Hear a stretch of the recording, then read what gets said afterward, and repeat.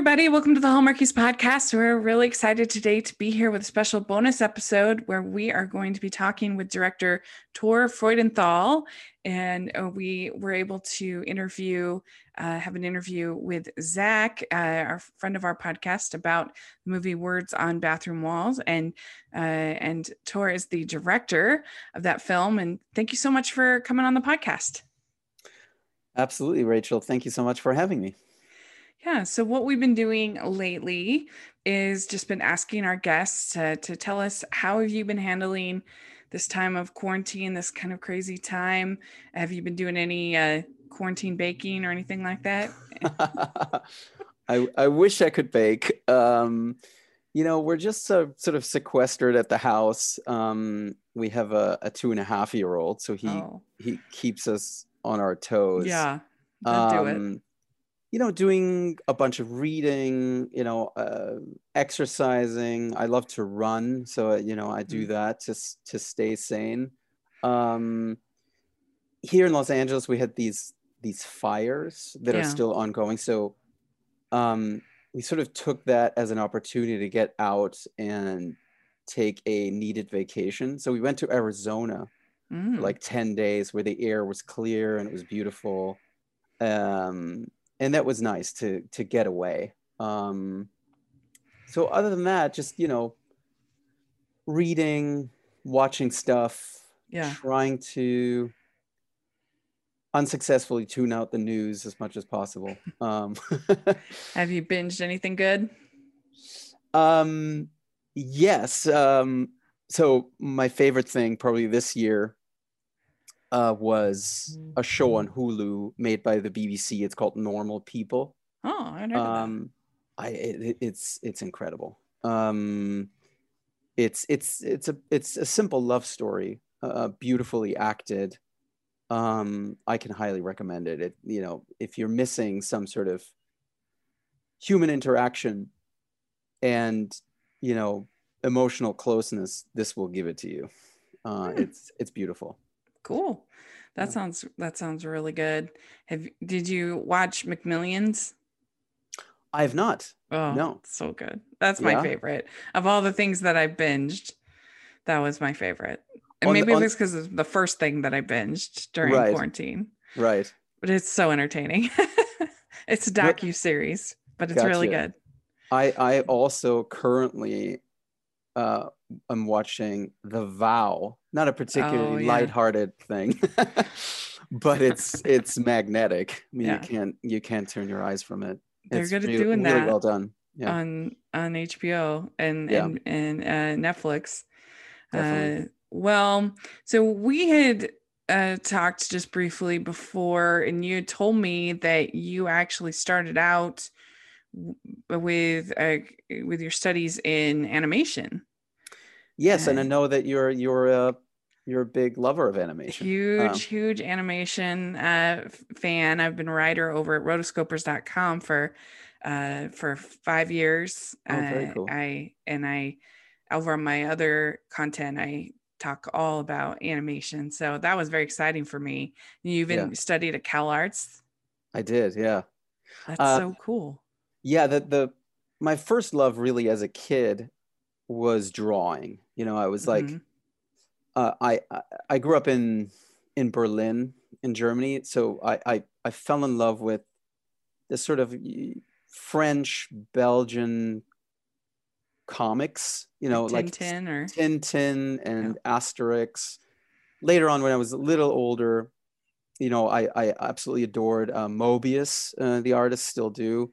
So I thought I was going to be a maker of graphic novels. So I drew like crazy. My dad's a visual artist and a painter.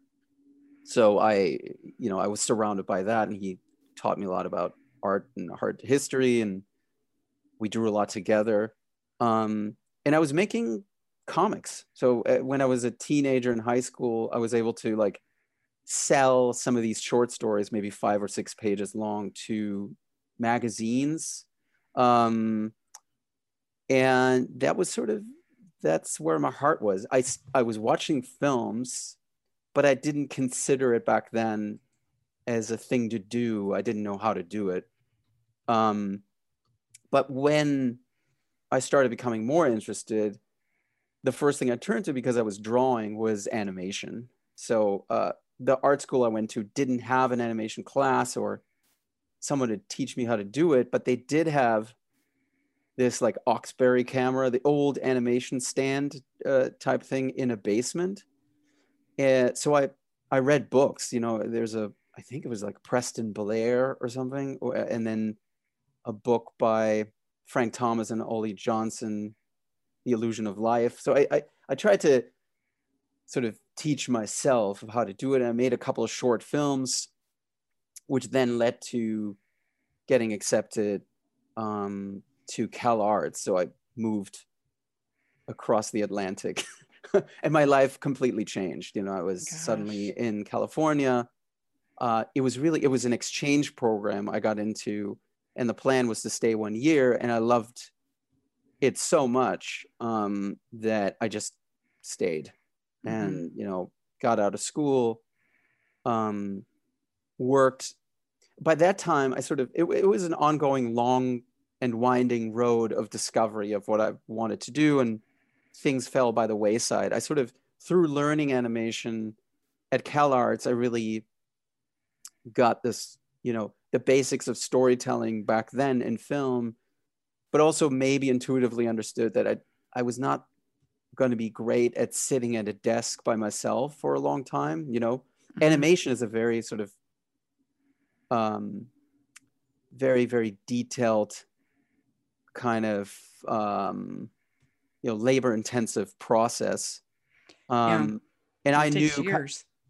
yes. And I knew I didn't really want to be sort of an animator, or maybe work at a giant company where, you're lucky to, do a little part of the storytelling maybe. And over a long period of time, I've seen friends of mine who I graduated with go through that process. It takes a long while, until you get to tell your own story, if ever. So but what I did learn, what's amazing about animation, and the reason I think animated movies on average are so good, is that there's a trial and error process. They are mostly sort of made, or they're edited before they're made. So you get to throw sequences up in chicken scratch and, realize they don't work, and then take them down and start anew. So that's why I think the movies made by Pixar or Disney are so watertight. Yeah. On average. Well, the whole And idea of the brain trust yeah, and things getting perfected over years, because most movies are made in a couple of, as far as the shooting of it is made in a couple of months, yes, and if you're talking, made for TV movies, and whereas animated films take years yeah, to make, and so it's a different thing. And people might not, that aren't kind of up in the animation scene, might not realize that Cal Arts has produced practically every big name yes, animator, yeah, that people like Alex Hirsch, who did Gravity Falls, hmm Gendy Tartakovsky, Craig McCracken, who did Powerpuff Girls. I mean, just the list goes on and on. yes, yeah. Yeah. No, it was a beautiful experience going there. The teachers were amazing. Also, that feeling that everybody was sort of in love with the same thing and pulling in the same direction. So that Hmm.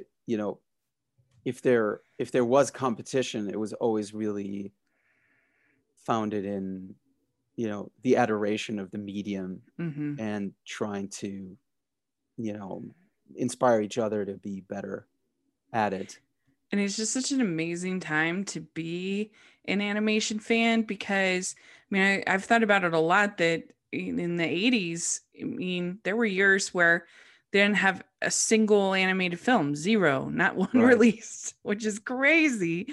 And and you'd have so one or two maybe, and we regularly have 30 Right. animated films Absolutely. released. I mean, it's just amazing. And that's not even including all the television work. It's just people have nostalgia for for the old animated television shows, but in my opinion, I think it's just getting better and better and better. And I mean, just in my opinion, even something like you look at the new DuckTales versus the old DuckTales, it's Hmm. way better. I Right. think. I I also think do. it's like it's getting narratively and stylistically more diverse, and Oh maybe yeah. thanks to places like Netflix, Mm-hmm. um, who are taking chances with some adult sort of driven Mm-hmm. content. I remember like at CalArts, Brad Bird came to talk to us um, one year, and he and I'll never forget this. He said, animation is not a genre, Right. shouldn't be seen as a genre, meaning the kids genre. To him, Right. it was a medium in which to tell stories. And, Mm-hmm. he's shown that time and again that, you can, deal with, even in a sort of comedic sense with adult themes. Yeah. And I think now he's working on something that's more adult driven, which I hope gets made. Mm-hmm. That would be amazing. Yeah, I mean, you look something like BoJack Horseman Oh yeah, I love as an that. example. Yeah. There's a lot of more mature animation that's coming out and being received well, and so it's a really exciting time to be an animation fan, and it's kind of cool in the age of this crazy year that animation is when everything was closed. Animation was one of the things that could keep going forward, Yes. and people could keep working on it within reason. Not every part of it, of course, Right. but yeah, it's kind of, they even had the show The Blacklist. I Hmm. guess they even had the final. They couldn't film the final episode of the season, so they ended up doing it animated. Wow. I did not Yeah, know that. What a great because idea. yeah, which is really cool. That's cool. And so, anyway, yeah, we could talk the entire podcast just about all this geeky animation stuff, Probably. but Yeah. um, um, but you had your first feature, at least according to IMDb, though, what I saw was Hotel for Dogs. And that seems like a pretty big feature, like for Yeah. your first one to not have to do some like, obscure indie kind of a thing. Like, that's Well, pretty my cool. my obscure indies were, I guess, commercials and short films. Like Mm-hmm. what I did out of CalArts is I got a job basically working as a concept artist, doing everything from storyboards to, working for set design to designing characters. And I did that for a couple of years and did short films along the way, like little spec pieces, which got me ultimately into commercial directing. So I was signed Mm. to the roster of a commercial production house. And that was, you know, my second film school, really. I had, you know, I learned a lot of theoretical stuff working on big movies within the context of my first job, but never actually, directed on the floor. And that's what commercials sort of did for me. I directed probably for like 4 or 5 years. I did stuff in Europe. Um, I worked in the United States, so I did, Campbell Soup, Nike, Mm. Foot Locker, and Florida's natural orange juice, like Mm. you name it. And it was very educational. It doesn't really equip you. It doesn't teach you long form storytelling at all. But what it did for me was like, get help me get a handle on working with a crew, to Yeah. keeping a timetable, being responsible in the eyes of the agency and the client you work with, which is really like, it's almost like a producer studio situation if you translate it to studio filmmaking. And I made a short along the way that went to Sundance. So all the combination of that work got me into rooms with people on a studio level to talk about films. And there were a couple of like false starts, but then yeah, Hotel for Dogs came around. It was a matter of like, yeah, I'll do it. Like, give me a movie to do. Mm-hmm. Maybe a different mindset that I'm in today, but it was a wonderful maiden voyage. The studio was DreamWorks, Mm-hmm. which is now Amblin Partners, and it was a great experience. Got to cast some wonderful actors like Don Cheadle and Lisa Kudrow and a very, very young Emma Roberts. Mm-hmm. And I was still sort of trying to figure out how to tell a story, honestly. Yeah, Like, I mean, they say never you want to avoid working with animals and avoid I working know, with kids. And you did did both. both for your first Yes, film. yes. And that there's different difficulties. The animals were incredible, meaning Uh-huh. their sort of symbiotic relationship with the trainers were just mind-boggling. The one thing I had to do is make a lot of decisions in advance of what I wanted the dogs to do and how we could communicate emotions, because there was no CG. There was no Mm-hmm. talking animals, or manipulating their faces at all. It was just them.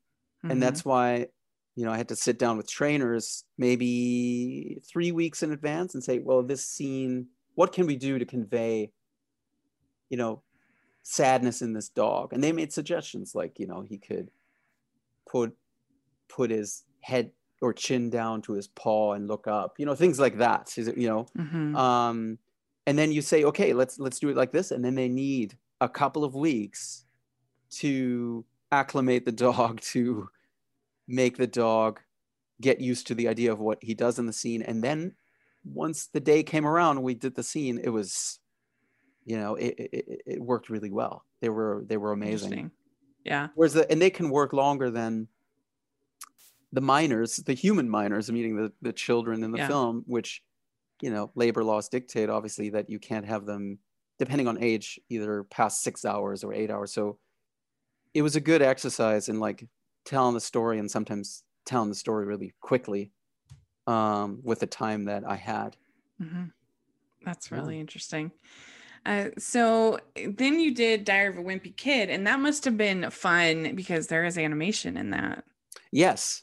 Um, yeah, I was really in love with these books. And when I sort of talked with the producers, Nina Jacobson and Brad Simpson, who made the movie with me, I had actually sort of, because I was drawing as a kid, I had sort of done my own diaries of a wimpy kid in a way. Like, Mm-hmm. they were not as much like the Greg Heffley diaries in the movie, which recount day to day, happenings in school and life.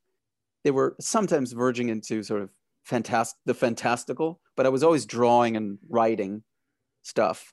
And I brought these these diaries to our meeting because I was like, there definitely is a parallel, between sometimes, you know, uh, having this outlet of drawing and working through stuff on the page that I wasn't able to do maybe in my day-to-day life. So I could relate to that in the film. And you know, we had the challenge of that movie was that the books are very episodic, if you will. One day this happens, the next day this happens, and we were working to make this a story about a kid who makes a number of very wrong decisions, and then in the course of it loses his best friend and has to see the error of his ways and get him back. So it was a more sort of, it had a more pronounced story arc than maybe the books, but we tried to definitely get the feel of the books in there, and the animation cutting to his diary, and even doing things like direct address to the camera, which I did again in words on bathroom walls in a very, very different way. All that sort of helped, I guess, bring the character, or create a direct line between the character and the audience. Mm-hmm. Yeah, I enjoyed it. I think that we don't get enough live action quality films for kids, Mm-hmm. particularly for like a little bit older kids. I feel like there's a lot of stuff that's for teenagers, and there's a lot of stuff that's for little kids. Hmm. But that sort of in between phase, I feel like they're kind of either they end up liking stuff that's maybe a little too old for them, or like they're stuck with Yeah. stuff that's too young. And so I appreciated that about the Wimpy Kid movies, and that we just there's a lot of animation, but just having a live action story that about a kid they can relate to, I think is cool. Right.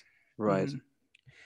Well, so let's talk about Words on Bathroom Walls. This is the recent release, and so when I went and saw it, I knew nothing about it. I just was anxious to get back in the theater, and I was able to go safely. And I really enjoyed it. I thought it was really well done. I'm a big uh, advocate, I guess, for trying to remove this stigma that we have about mental illness, and that we're unwilling to talk about it, that we're embarrassed about it. All of that stuff is just so frustrating to me. Yeah. And so this movie really struck home to me. And so I really appreciated that you made it. Um, and when I wrote my review, I said, I'd love to know how this feels, and how it's responded, how somebody with schizophrenia responds to it, because I have no way of knowing that. I'm just guessing. And so then Zach, he emailed me, and he really liked my review, and he liked the movie, and so he came on, and I'll put a link down to that interview in the description. But anyway, it's just been a really great experience, hearing his experience and how much he loved the movie. And so I think you all have a lot to be very proud of with it.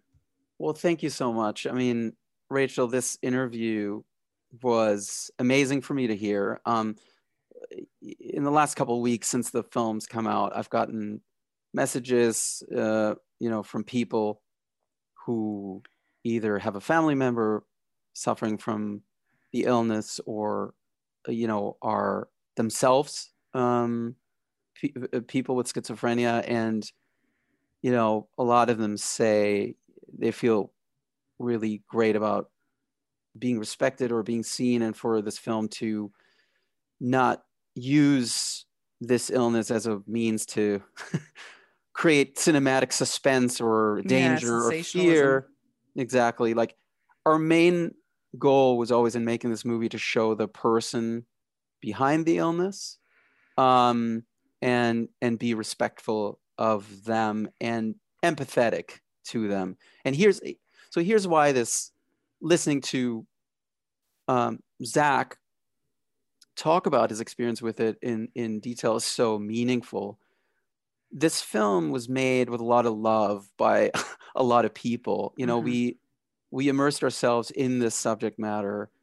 We had, during the making of it, more than one medical advisor on board who, went through the script and gave us pointers or suggestions. I talked with therapists who deal with youth with schizophrenia specifically, and work with those patients. I talked with families who have to live with the diagnosis, because so much of the film is about how it affects our lead character's relationships within Mm-hmm. the family unit, which he sees as being, fraught, and circumstances. If you see the movie, he finds he himself is in danger or being challenged. Um, I there's a lot of sort of testimonials you can find, or people with the illness talking about their experience. Um, I read a couple of books, one of which I really want to recommend. It's called The Center Cannot Hold, by a woman named Ellen R. Sachs, who also has a TED Talk on the subject. She's kind of one of the success stories of a person living with schizophrenia. She's a tenured law professor at USC, and she's lived with this through most of her adult life, really. And the book goes into great detail about her psychosis episodes she's had. Um, and also how it has affected her friendships. And that book was so educational. For anyone who wants to learn more about this, pick it up. I had a nice little email exchange with her before I made the movie, and then after it was done, she watched it and very graciously made herself available to interview two of my cast members, Charlie Plummer and Molly Parker. You can find that, I think, on the Facebook page of the film. My point is, though, that even with this knowledge and all the information, at the end of the day, I had to make a sort of creative choice of how to portray this in a accessible way, in a audiovisual creative medium. Essentially, it's a storytelling medium, and portray this illness, the symptoms of which are about as manifold and varied as the human brains on this planet, So at the end of the day, it's sort of a decision, going out on a limb, of making certain sort of aesthetic choices of how you show this illness in a way that is an invitation to keep watching and to understand it, even for completely uninitiated people, and get on board. And this is the most important thing: emotionally, always be invested in what happens with Adam, and understand what he's going through. So it's a conceit.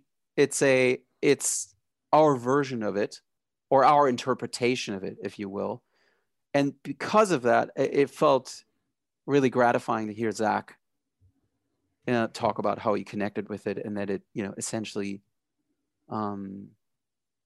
does a service to opening minds, and and at least being a conversation starter. it's really, it's the powerful nature of art. That's why we need to, we really need to fight to keep theaters. We need to keep them, going, because the whole transformative process of, from the filmmaker all the way down to the viewer, to the critic, to all the different people involved, it changes who you are. And I was emailing with Zach the other day, and he said that now he's feeling so encouraged that he's going to start up a blog about his experiences. And so this is just, it's just so exciting. I That love is amazing. Yeah. That is amazing. Yeah.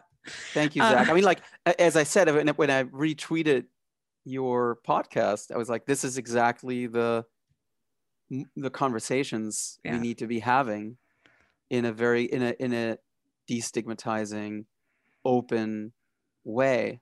So if the movie can contribute a little bit to making that happen, we've done our job. Yeah, I think so. Yeah.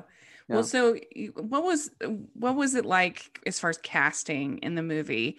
So you have Charlie Plummer as the lead, and he's somebody I just absolutely loved. Lean on Pete, the film he had previously done, and so he's somebody that's been on my radar, and I've said, flying time, that I think he's kind of the next Leonardo DiCaprio. I was going to say the same thing. Yes, a lot of people during the shoot saw that parallel. Yeah. I think he's super talented, and so how did you end up getting to cast Charlie? So I had seen Lean on Pete as well, and another movie called King Jack that he did when he was even younger. And then, of course, the Ridley Scott movie, All the Money in the World. So it was very clear when our partners on the movie, LD Entertainment, who are Mickey Liddell and Pete Shillamon, basically said, we're making this, that we were not going to make it if we couldn't find an actor who could embody all these different sides of Adam kind of seamlessly. I mean, this is a tough acting job, because he has, for Charlie, throughout the shoot, it was a roller coaster, because the shoot is very fast. I think we did this in like 25 days or something. And he he was up one day and down the other, because the movie is a roller coaster now. Imagine you have to act it all out. There's a lightness to the movie. There's, Adam in his more sort of tender, relaxed moments. And then there's, a sort of descent into psychosis.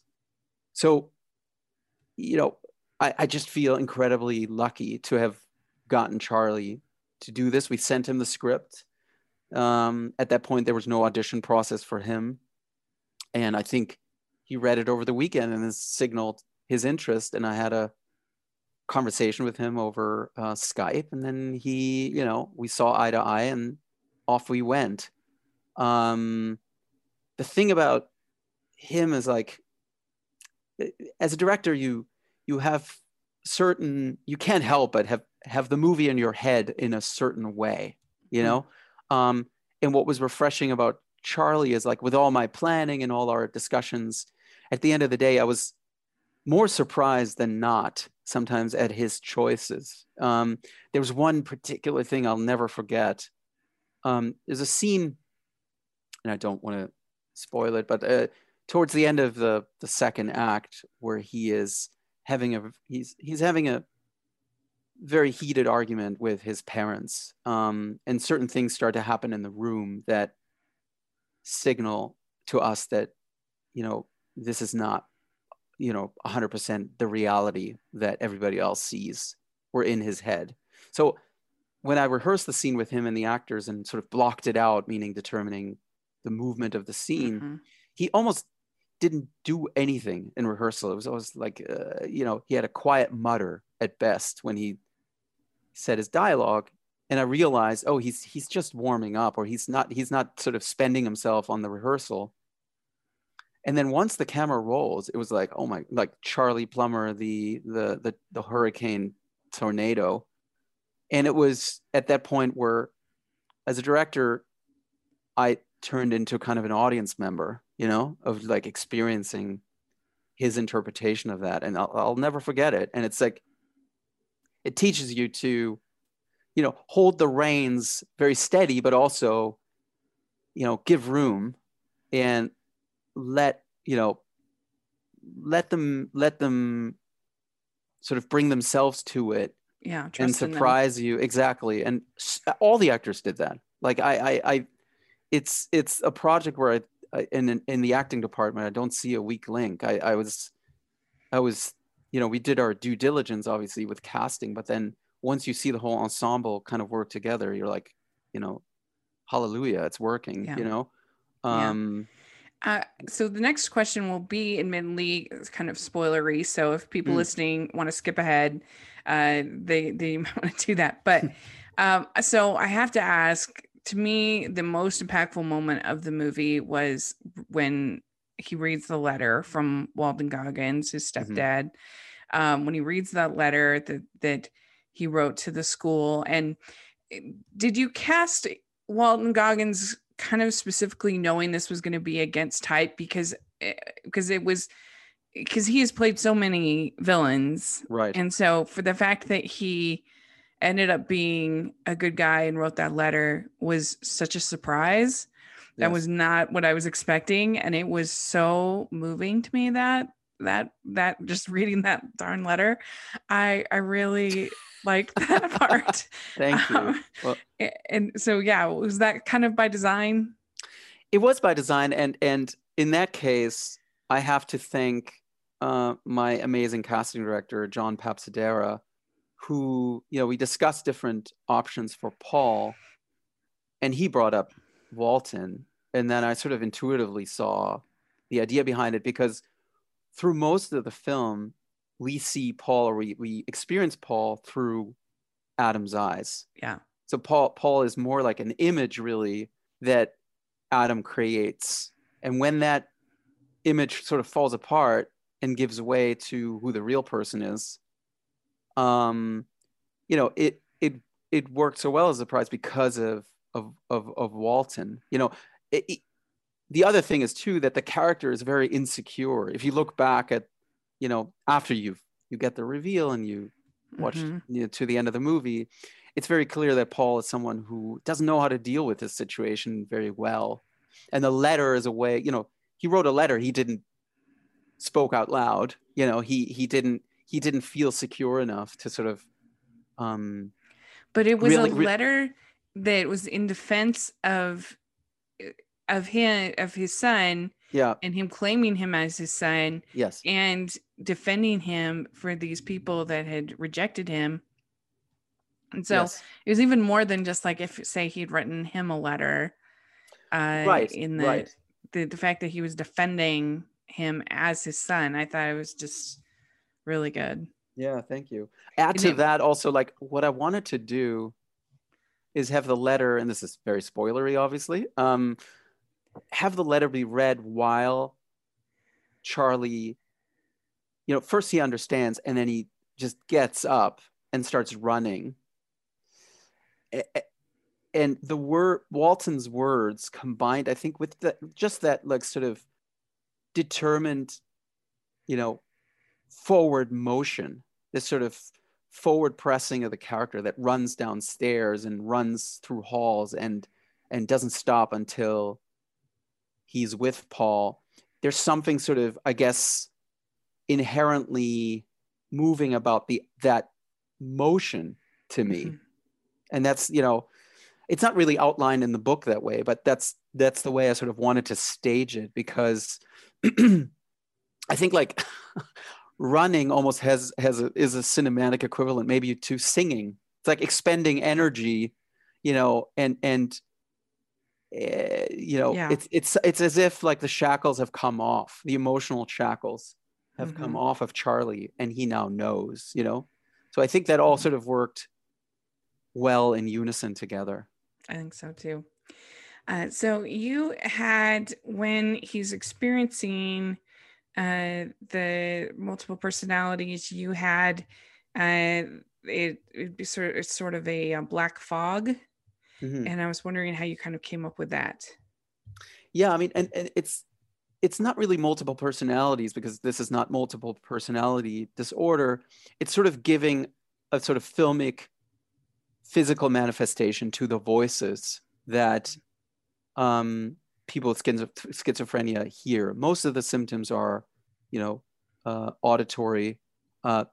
Some are visual, so we had that to sort of lean on. But the black sort of fog, I sort of saw it. The sort of origin story, I guess, where the first psychotic break, as Adam puts it, happens in a chemistry class Yeah. in his public school, and they're working with like dissolving liquids in water, which is actually sort of real in the scene if you listen to the teacher.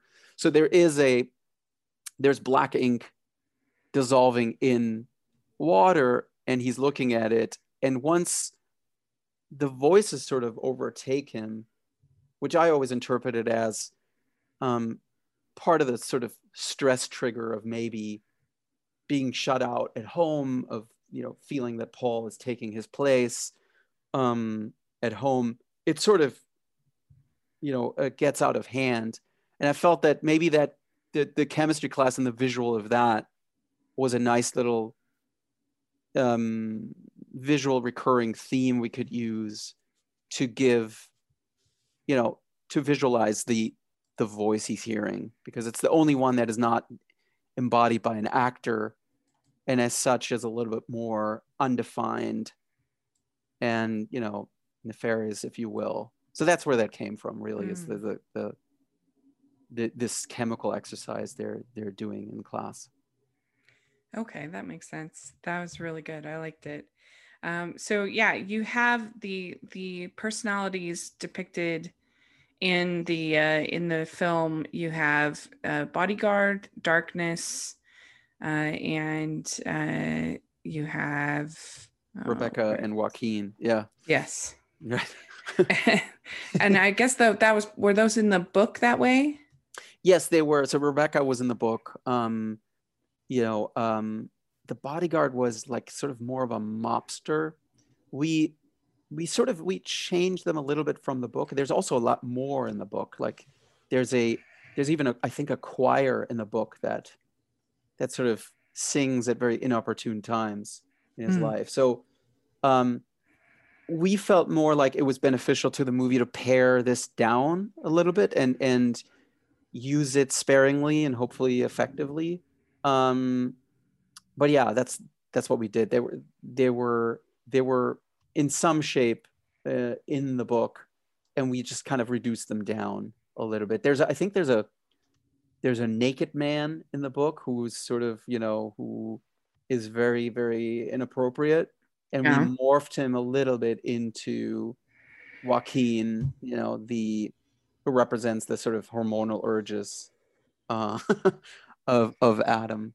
Mm. The challenge with this obviously is like, as I said, we needed to give the illness a face or a something we could film, Yeah. something that is like concrete, that also weaves it through the scenes like a character itself, and that supports the notion of what Adam has to deal with. So, they sort of disappear and reappear depending on how he's dealing emotionally with his medication and so forth. Yeah, I think it worked. I really enjoyed it. And I admire Anna Sophia Robb. I feel like she takes really interesting projects, yeah, and for her to take this role I in, know. just a secondary role, Huge I privilege for us. Yes, yeah, very I thought lucky. that Yeah, was really cool. yeah. I mean, she, along with the others, sort of popping in and out, really managed to create a character with not a whole lot of material on the page. Hmm. Give her depth and dimension, and um, you know, character beats that shortly after you meet them, you sort of know what they're all about, but then they continue to surprise you and with their interactions and how they respond to whatever's happening with um with Charlie. Yeah. Well, I really enjoyed the film, and it's definitely been a very special experience working with Zach and now getting to talk to you. So thank you very much for coming and talking with us, and for sharing your experience. And we're excited for any new projects that you have coming up. And you have to keep Yeah, in touch and let us know I what you will. Thank have you so much. what Yeah. you have coming up. That would be Thank you, great. Rachel. It's been fun. Thank you. Do you have social media that you'd like to share or anything like that? I have a Twitter account, which is my first and last name. You can check that out. Other than that, I don't have Instagram. Maybe I should have it, but I'm on Facebook as well, which is more sort of a private account, really, but you can probably see it. Um, Well, I'll put your Twitter in the description. I'll also have in the description the like I said, the interview with Zach and also my written review. So make sure everybody check that out. I think you'll enjoy it. And the movie you said is coming to digital in November. yeah, from what I hear, Lionsgate is putting it out. I think November 10th, but double check on streaming, and then Blu-ray and DVD. I think November 17th, Mm-hmm. shortly thereafter. Yeah. So definitely take a look at it and let us know after you see it what you think. If you like it, put in the comments section or on Twitter. Let's talk about it. And thanks again. Really appreciate it. And make sure you're all following the Hallmarkies podcast all over social media, iTunes, YouTube, and if you're listening on iTunes, please leave us your ratings and reviews. And if you are listening on YouTube, please give this video a thumbs up and subscribe to the channel. We sure appreciate that so much. We also have our Patreon group and merch store. So all that information is in the description. You can follow me at Rachel's Reviews all over social media, iTunes, YouTube, and on Rotten Tomatoes. You can see all my reviews over there. So thanks again, Tor. I really appreciate this. This was a lot of fun. And yeah, we'll talk to you all later. Bye, All right. everyone.